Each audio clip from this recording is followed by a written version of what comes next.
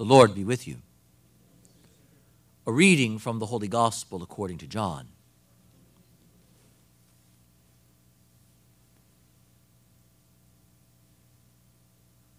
Since the Passover of the Jews was near, Jesus went up to Jerusalem.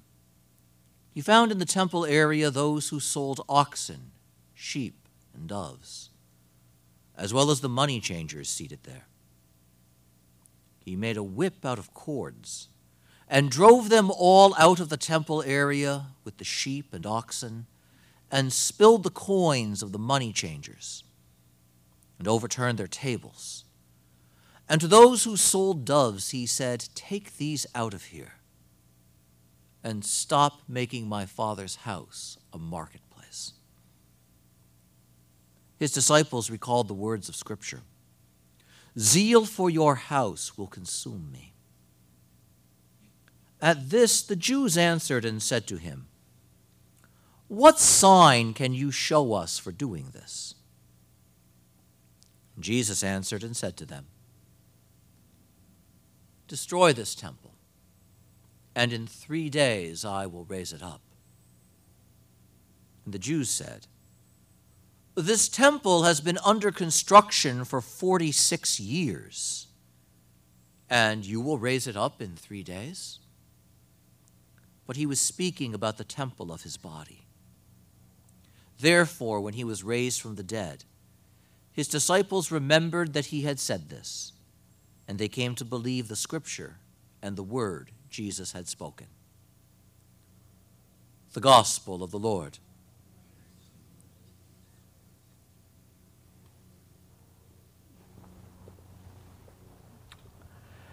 It frequently happens on the occasion of a feast like this, which we don't quite understand right away. Why are we celebrating a building? That we make it a point to remind ourselves, but the church is really the people, not the buildings. But let's just pause with that, because buildings matter. And we forget that sometimes. Buildings matter, space matters. And the particular building that we do celebrate today, the dedication of a particular building, we're celebrating an event that goes back almost 1,700 years. Our country hasn't even been here for 250. Consider the length of that. The Lateran Basilica in Rome, dedicated in its original form some 1,700 years ago. And at that location, the worship of God still takes place. For 1,700 years, the Christian faithful have gone to that place and received Holy Communion. Parents have brought their children for 1,700 years to be baptized. Buildings matter. Places matter. And this particular building matters greatly because when it was built and dedicated, it was then and remains the location of the cathedral of the great Diocese of Rome. We often think that the Holy Father's church is St. Peter's, but that's not really true. As Bishop of Rome, the Lateran Basilica is his church, his cathedral. St. Peter's is where he goes when he presides in a way that affects the entire church. But as Bishop of Rome, it is this. In the city, the empire that ruled the world at that time, that was so hostile once to Christianity, that city where the blood of the great apostles Peter and Paul was spilled in testament to the faith, its conversion was sealed and proclaimed by the permission to raise up a cathedral for public and open worship and expression of the faith. What a tremendous moment for the church. What a tremendous moment for the people of God. All of a sudden, we don't have to meet in the catacombs. We can come up above ground. All of a sudden, we don't have to hide in private homes for our prayer. And the community doesn't have to be dispersed in many neighborhoods, because now we have a place where we can gather openly. And we can walk openly down the street to go there. And when someone says, "How can I be baptized?" I know now where to go. Oh, buildings do matter. Buildings do matter because the church, which is primarily the people, is also not a mere abstraction. The people need to come together. And we can't come together if we don't have a place to do it.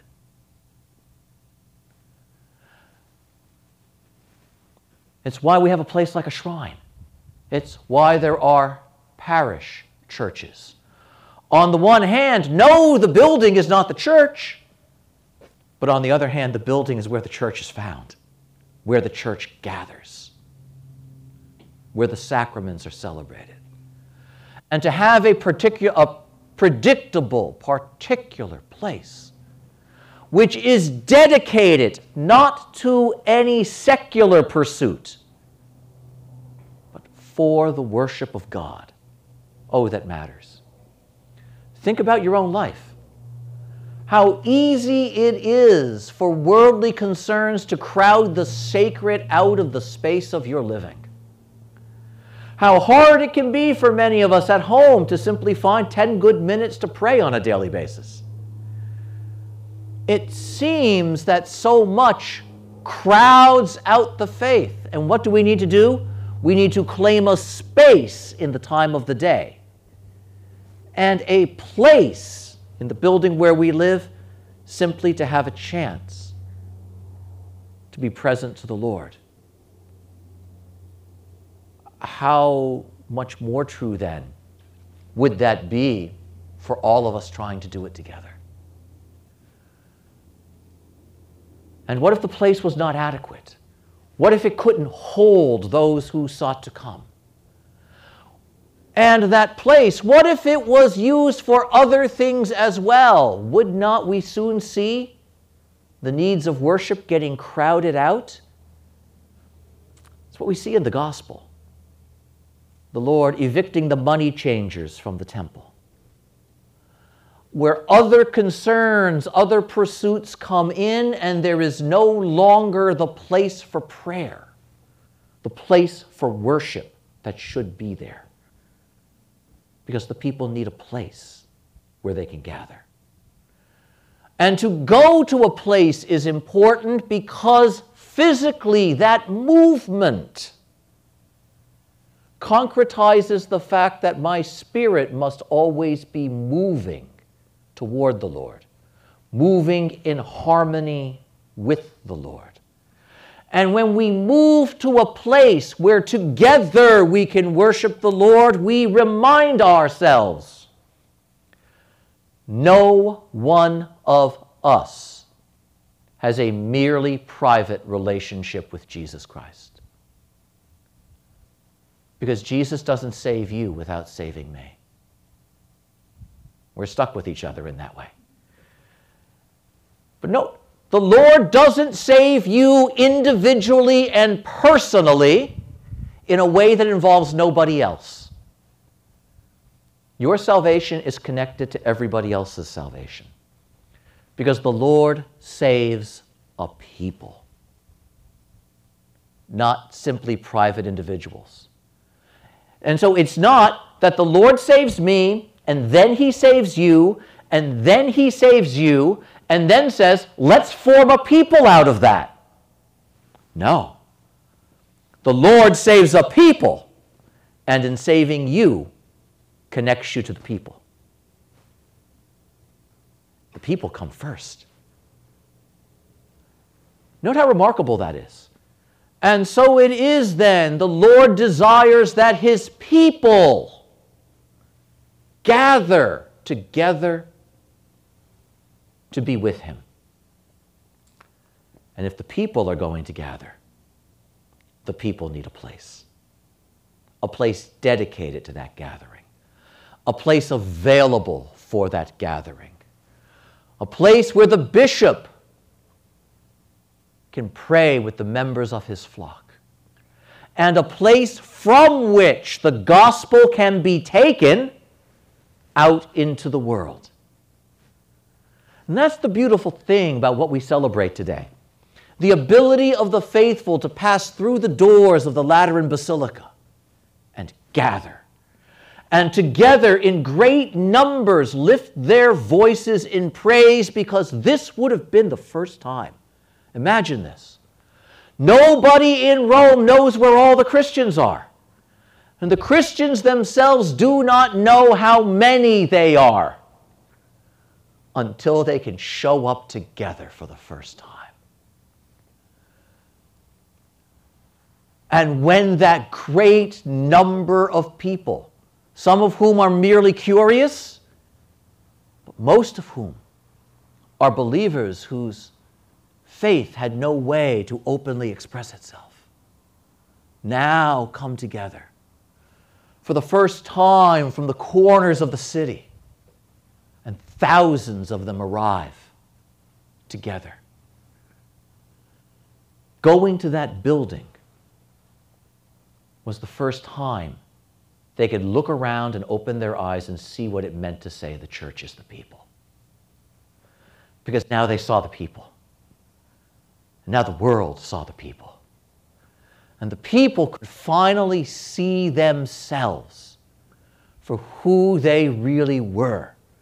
Because while they were separate, they didn't know, they couldn't know. They could have a theory about it, but they couldn't see it. They couldn't experience it. And imagine what it would have been like that first day, that first Mass in that beautiful building. All of those voices together for the first time. Imagine the thunder of the Amen when they spoke it together. Imagine the way the sound of the Our Father would have rolled out those doors and down the street in a way that no one individual's voice, however beautiful or strong, ever could do. And no one needed to stand out. Together, simply and honestly praying, each one with a voice that is small, but together it becomes a mighty thing. And imagine how it struck their hearts. Imagine how the hearts of those who gathered there for that first Mass were struck and shaken at hearing their own participation in an Amen as mighty as that. These are the kind of things we celebrate today with the dedication of the Lateran Basilica. Buildings matter because the body must come together, because the people must gather, because we have to have a place where we can come together over what is most important. The world had its stadiums. Rome had its Colosseum. Rome had its marketplace, the Forum. Rome had its schools and its gatherings of organizations. Oh, but now it has a cathedral. And now there's a place to gather not for sport, not for business, and not for mere secular education, but a place to gather as the people of God and meet the people of God and be the people of God. And in doing so, worship the Lord who in saving us has gathered us together. How absolutely marvelous that is. That's why the steadiness of what we do here has an importance. The consistency of place, the consistency of time, the bland and boring predictability of it all. Because place matters. and attending to the place and setting the place aside. You know, could the Company of Mary make a lot more money if we parceled this out as real estate to developers? Yes. But the real value is having a place that the developer can't access, that the world can't build on, that a place can be built and set aside for the people of God to find and to gather. And in doing so, not simply find the Lord, but find one another and thereby find themselves. What a marvelous, marvelous reality this is. Because what we see then as well, in the act of the people going to that place where they come together, of entering that glorious temple and walking into what we call, not merely in metaphor, the house of God, something else is symbolized and made concrete. That our earthly home, or our ultimate home, I should say, our true home, is not found in the separate earthly dwellings in which we live, but our coming together Sunday after Sunday, and in fact, day after day, is also a constant reminder and a manifestation that our true home is an eternal one, not in a house that we build with our hands, but in that glorious heavenly home that Almighty God has built and set aside for us. Whereas the Lord says there are indeed many mansions, and that we are those individuals and we are that collective body of people to whom the Lord says, and I go to prepare a place for you. Because the people need to be together. And so our earthly church buildings as well, our earthly non-church buildings like this outdoor sanctuary, have also with them that marvelous symbolic notion that they represent that heavenly home to where the Lord would lead us, receive us, and settle us.